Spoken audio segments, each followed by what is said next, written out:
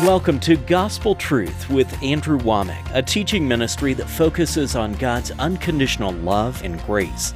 In the new covenant, we have boldness to enter into the Holy of Holies by a new and living way. For so long, I was just always reaching out towards God. Where are you, Lord? But when I heard Andrew's message, it was just like the light bulb went off, and I just knew God is here with us. And now, here's Andrew. Welcome to our Monday's broadcast of the Gospel Truth. Today is the beginning of my second week teaching on hardness of heart. This is a truth that God spoke to me probably 30 years ago, and it has really impacted my life. I used to think that people with hardened hearts were just people that were totally rebellious towards God, but the Lord began to show me that if you are not being able to perceive things properly, if you can't understand spiritual things, if you have physical eyes but you can't see anything in the Spirit, if you can't hear the voice of God, if you can't remember, then those are indicators of a hardened heart. And that's from Mark chapter 8, verses 17 and 18. I dealt with all of those things last week. And basically what I was doing last week was just showing the crisis of a hardened heart. The word hardened, if you use it according to the way that when you apply it to a person's heart, the dictionary says that a hardened heart is being cold, insensitive, unfeeling, or unyielding towards God. And there are areas of our lives where every one of us is insensitive towards God. You know, the way that I grew in the Lord, I immediately, when I got turned on to the Lord, just started believing God for physical miracles, healings. I don't know exactly why that was, but it's just where my focus was. And I started believing for healings. And I got very sensitive to God in the area of healing. And I saw myself and many other people healed. And it just seems like that was an area where I was seeing great victory in. And yet in the area of finances, man, I struggled with that for decades. I could say now that I was actually hardened towards God. I didn't understand some things. And it was because of my upbringing. Basically, I was taught that we are, I remember when I was a kid, them saying that Father, you keep the preacher poor and we'll keep him, you keep him humble and we'll keep him poor. And that was an attitude that they had, that really they believed that a minister shouldn't have very much. And so I had these attitudes about finances, especially in ministry, that were hindering me from receiving. And my heart was hardened, insensitive towards God in those areas. And then around 1996, I had a real breakthrough, and God just began to start showing me some things, especially in 2002 when the Lord told me I was limiting Him by my small thinking. I just saw a total turnaround. And our ministry has exploded in many ways, and one of them is financially, the way that God supplies our needs. So I'm saying this to say that, I was sensitive in this area of healing, and I saw great healing miracles, including people being raised from the dead and blind eyes open and things like that happening. And yet I was struggling over here in the area of finances. So I believe that you could be sensitive to God in one area and then hardened in another area. And so I don't think it's just like you are sensitive to God in every area. There can be traditions and doctrines of men that make the word of no effect. Mark chapter 7, verse 13. So anyway, this was a revelation to me that even though I loved God, was serving God, was a minister, that there was areas of my life where I was insensitive towards God. And man, this was just transformational to me when I saw this. And so what I dealt with on our program last Friday, I started talking about, all right, so what is it that makes our heart hardened or insensitive towards God? And I used Hebrews, and it says, harden not your hearts, as in the provocation. And then it says, beware lest your heart be hardened through the deceitfulness of sin. So on last Friday's program, I was making this point that if you sin, and we could spend a lot of time defining what sin is, but James chapter 4 says, to him that knows to do good and does it not, to him it is sin. So sin isn't when you only transgression a direct commandment like thou shalt not kill, thou shalt not steal, and things like this. But sin is when you know that God is leading you to do something and you don't do it. To him, it is sin. He that knows to do good and doesn't do it, to him it's sin. And so every time you disobey like that, you are putting a layer of insensitivity between your heart and between God. And God doesn't turn away from you. Your lack of obedience does not cause God to turn away from you, but it's you turning away from Him. It doesn't change God's heart towards you, but it'll change your heart towards God. And so even though I preach and believe in the grace of God, that God loves us, not because of who we are, but in spite of who we are, God loves us because He is love and not because we are lovely. And I believe that with all of my heart. That does not make me want to embrace sin, because sin will harden my heart. It'll make me insensitive. God will be the same towards me, but I won't be the same towards Him. So if you're living in sin, quit it. And I spent last Friday's broadcast on that. I'm going to move on today, but it does need to be said clearly that if you are living in sin, quit it. It's not a matter of, well, is God going to punish me? Are you saying that God won't answer my prayers? No, God loves you in spite of what you do, but you aren't going to get the same results as if you were sensitive to God, and if you could hear His voice and follow His voice, and if you were close and yielded to Him, you are going to get better results than a person who is out there living in sin and their heart is hardened towards God.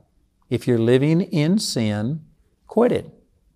And some people, well, I just can't quit it. Some people have said, but I'm an alcoholic, I'm a drug addict, I can't quit it. You can quit it. Well, you go through withdrawals and it's hard. Well, it wasn't easy getting addicted, and yet you went ahead and did it. You violated your conscience. Whatever you got to do, you just quit it. I know there's a lot of people that get upset with me because I'm not compassionate. In a sense, I'm not empowering these people and agreeing with them. But the Bible says that you resist the devil and he will flee from you. James chapter 4, verse 7. The first part of that verse says, submit yourselves therefore unto God, resist the devil and he will flee from you. I believe what the Word of God says. And I have people come to me all the time and say, oh no, I've done that. I've resisted the devil and yet he's still not left me alone. I still got this problem. I just choose to believe the Bible more than I believe you. I'm not trying to be critical of you, but I'm telling you the Bible says resist the devil and he will flee from you. The word resist doesn't mean to say, oh dear devil, please leave me alone. That's not resisting the devil. You got to get angry. When you get mad, when you get sick and tired of being sick and tired and say, I refuse to live this way. If it kills me, I am going to stop doing whatever. When you get that determined, that's resisting the devil, and the devil will flee from you. If he hadn't fled, it's because you haven't completely committed yourself to resisting him. Amen. I believe that. So, sin hardens our heart towards God. But let's go back to Mark chapter 6. This is where I started teaching this last Monday, a week ago. And I gave the example of the disciples who God had to constrain them to get into the ship because they perceived that it was not wise to be out on the Sea of Galilee at that time. They could tell that a storm was brewing, but nonetheless, against their objections, they went ahead and obeyed the Lord. And after about 9 hours being on this Sea of Galilee, and it's only a 2-hour trip across the whole thing, after 9 hours, they were only halfway across because the wind was so contrary to them. Their boat was full. It looked like they might lose their life. And in the midst of this whole situation, Jesus came walking unto them on the water. And they saw Him, cried out for fear. He told them to be of good cheer. It is I, be not afraid. And this is where Peter walked on the water to go to Him. That's in Matthew chapter 14. And when he took his eyes off of Jesus, he began to sink, but Jesus lifted him up. They walked back to the boat. And then in John chapter 6, it shows that they and the boat and everything were immediately at the shore. They were just translated from being in the middle of the Sea of Galilee to being on the shore. I mean, this was a great miracle. It was an awesome miracle. And it says that they were sore amazed in themselves beyond measure and wondered, for they considered not the miracle of the loaves, for their heart was hardened. So I've already talked about this a lot, but what I want to focus on is that the reason that their heart was hardened was because they considered not the miracle of the loaves. So here is one of the great truths that God taught me through this teaching, and that is that whatever you consider, and the word consider, if you look it up in a dictionary, it means to study, ponder, deliberate, examine, think upon. I think that you could say whatever you focus upon, or a scriptural terminology, whatever you meditate on, which is not just a passing thought, but it's a thought that you capture and you focus on it and you think about it for a while.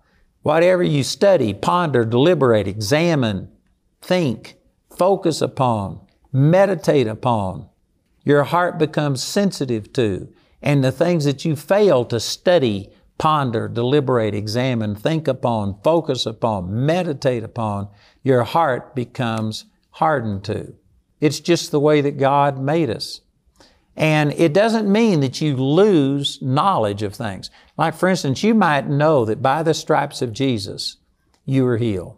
And you might even be able to quote that verse, 1 Peter chapter 2, verse 24, by His stripes we were healed. You may have the information, but yet it's not impacting you. It's not changing you. It's not making a difference because your focus, you've been studying, pondered, deliberating, examined, thinking upon, focused upon, meditating upon other things. For instance, I've talked to a number of people who were trying to believe for healing, but then they come down with something that one of their friends had or a relative had, and they have the exact same problem. And you know what they do? They think about this other person who died of that thing. They think about the fact that, well, they prayed for healing and it didn't work for them and they died. And if this is where your focus is, if that captures you and takes your thoughts captive, then you might still be able to quote 1 Peter 2:24 and say, by His stripes we were healed, but you aren't going to see that power manifest because your heart is hardened towards it. You aren't sensitive towards that truth.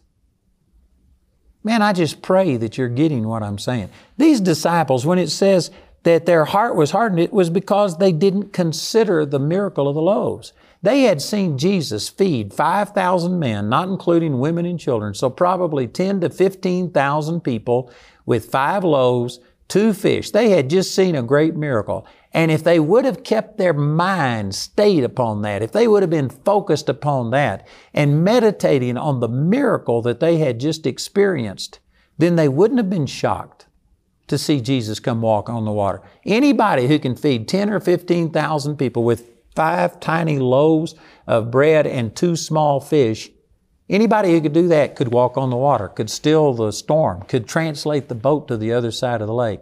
If they would have been focused on what God had just done, the miracle of the loaves, they wouldn't have been shocked when they see Jesus walking on the water. But they were shocked, you know why? Not because they were in sin, not because they had been reading Playboy magazines, planning a bank robbery, plotting some kind of terrible thing, doing something that was quote unquote sin. It wasn't sin that grabbed them. You know what it was? They just got focused on the storm and trying to stay alive. And as I've said before, most of these disciples, or a large number of Jesus' 12 disciples, were fishermen. And they had been fishing on this sea for their entire life. I'm sure that their parents had taught them that, you know, when these waves are coming, you've got to put the bow of the boat facing the wave, or otherwise, if you had turned it sideways, that wave could hit you and could capsize you. They were taught how to bail. They were taught how to row. They were taught how to do all of these things to save their life. And I'm sure in the midst of this storm, it wasn't sin that was occupying their attention. It was just trying to stay alive. They were just focused on all of the natural things that they had been taught. And did you know that that's not 100% wrong? If you were going to take me to the airport so that I could catch a train, I wouldn't want you to drive me there by faith only. I wouldn't want you to close your eyes and just say, I feel like we're supposed to go now, that the light must have changed. I think that I'm supposed to turn here. No, you need to keep your eyes open, and you need to use your natural senses, yes. But you know, if you get into a situation that the natural senses will not deliver you, you have to be able to go beyond that. You know, I remember a time that my wife and I We're driving from Pritchett, Colorado, where I lived and pastored a church, and we were driving to Walsh, Colorado, and it was about, I think, a 30, 40-minute drive, something like that. And I was going over there to teach a Bible study, and we were going 60 or 65 miles an hour on this little 2-lane road. We came up over a hill, and as I came over the hill, there must have been 100 cows that were blocking the road. They had gotten out of a feedlot, and they were totally blocking the road. And I mean, there was zero chance of me braking. And so, you know what? I had my eyes open. I was doing what I knew to do, but there was just no way that I could avoid hitting these cows. And Jamie just happened to look up and she said, "Jesus." And when she did, we were on the other side of those cows. And I looked in my rear view mirror. They didn't spread. The road was still covered. I don't know exactly what happened, but somehow or another, we got translated to the other side of those cows. And I know some of you think, well, I don't believe that. Well, then it won't work for you. If you don't believe that, you'd have a hard time believing some of the things that are in the Bible about these 3 Hebrew children that got thrown into a furnace. I mean, a fiery furnace, and it killed the people throwing them in, and yet they weren't bothered at all. They were walking around, and there was a 4th person, like the Son of God that appeared. That's in Daniel chapter 3. Then you'd have a hard time believing that Daniel got thrown into a den of lions, Daniel chapter 6, and the lions didn't devour him. If you can't believe that God can't translate you, see, then in that area, you're hardened towards God. You just don't believe in the supernatural, and you would have been limited to only the physical, and you would have gotten only what the physical could do. I'm not saying that we don't apply the brakes. I'm not saying that we don't drive with our eyes open and use the physical senses that God gave us. But if God calls you to do something that puts you into a situation where your physical ability is not enough to get you through, you had best be able to look beyond that and to think about the supernatural and draw on the supernatural power of God to get you through. And this verse says specifically that the reason their heart was hardened because they did not consider, study, ponder, deliberate, examine, think upon, focus upon, meditate upon the feeding of the 5,000. And because they had forgotten the supernatural, their attention was taken away from God, and they were looking only in the natural, then that's why they were overcome. That's why they were shocked. You know, you could go back to this same story over in the book of Matthew, and like I said, this is where Peter got out of the boat and he walked on the water to go to Jesus. And as long as he kept his eyes on Jesus, as long as he was seeing Jesus, the author and the finisher of his faith, then he was able to walk on top of water. Man, that's miraculous. But the Scripture says that he took his eyes off of Jesus and he saw the wind and the waves boisterous round about him. And he began to sink. Boy, there's a lot in that little verse right there. I never saw anybody begin to sink in my life. Either you just sink or you don't sink, but to begin to sink, there's a lot of instruction in that. That shows you that your faith doesn't depart all at once. It's not like you're just, boom, instantly in faith and then out of faith.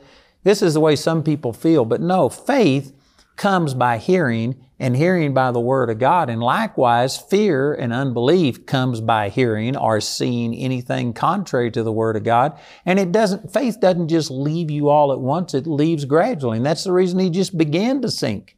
He took his eyes off of Jesus, and when he started considering, studying, pondering, deliberating, examining, thinking upon, focusing upon, or thinking about other things besides Jesus, then the wind and the waves, it wasn't like those things were evil. They were just natural. The wind and the waves didn't have anything to do with Peter walking on the water. He couldn't have walked on the water if it had been a perfectly calm day. But you know what? The wind and the waves, what it did, it made him relate back to the natural realm. It made him think, here I am in the midst of the Sea of Galilee. Look at these winds. Look at these waves.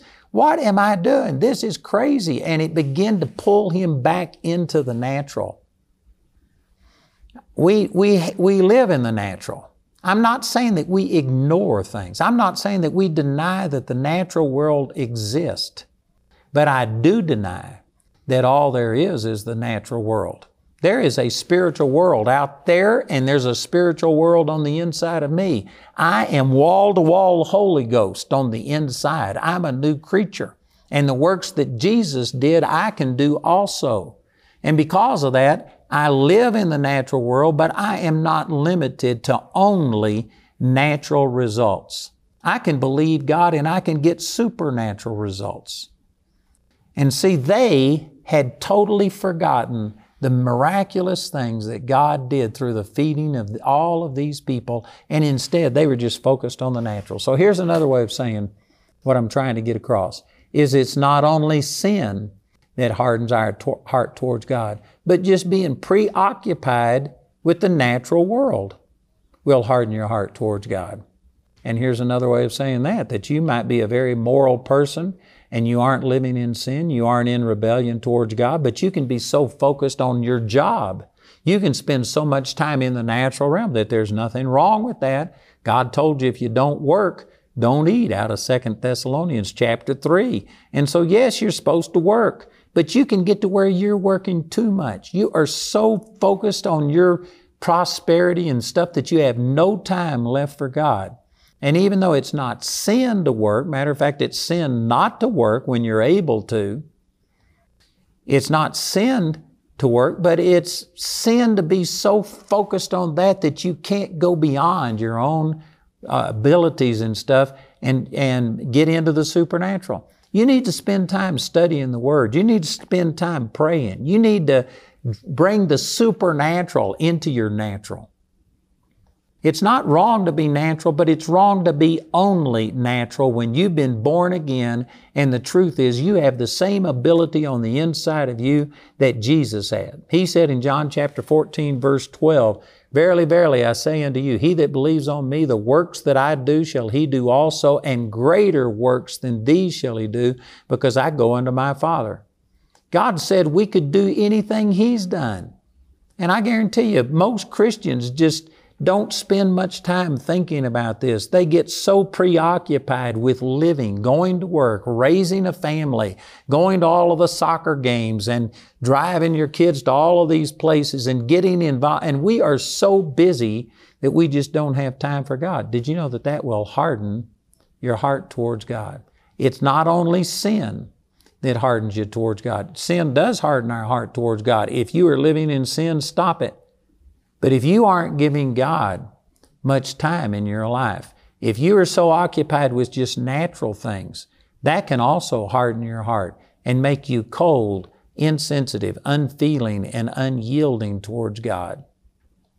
Man, I tell you, if you've understood what I've said today, this ought to be a word from God for you, and it could set you on a different course where you start seeking and focusing on the things of God much more than what you do. I've got all of this teaching in a book entitled Hardness of Heart. I have this in English and in Spanish, and then I have CDs and DVDs that are made from my teachings here. Our announcer is going to tell you how you can get all of these products, and I encourage you to please call or write and get them. This would change your life. It's changed mine. Andrew's complete series titled Hardness of Heart is available in either a CD or DVD album and a book in either English or Spanish. Each of these valuable resources is available for a gift of any amount when you write or call. This entire series is also available for audio download absolutely free from our website. Go to awmi.net to see all the ways you can get this teaching. You can get these products as part of the Hardness of Heart package, which includes both books and your choice of either CD or DVD albums from both Hardness of Heart and How to Become a Water Walker. The Hardness of Heart package has a catalog value of $75, but you can receive all of these valuable resources for just $55. Andrew's book, Hardness of Heart, is also available for a gift of any amount when you write or call. We encourage everyone to give because there's a blessing in giving.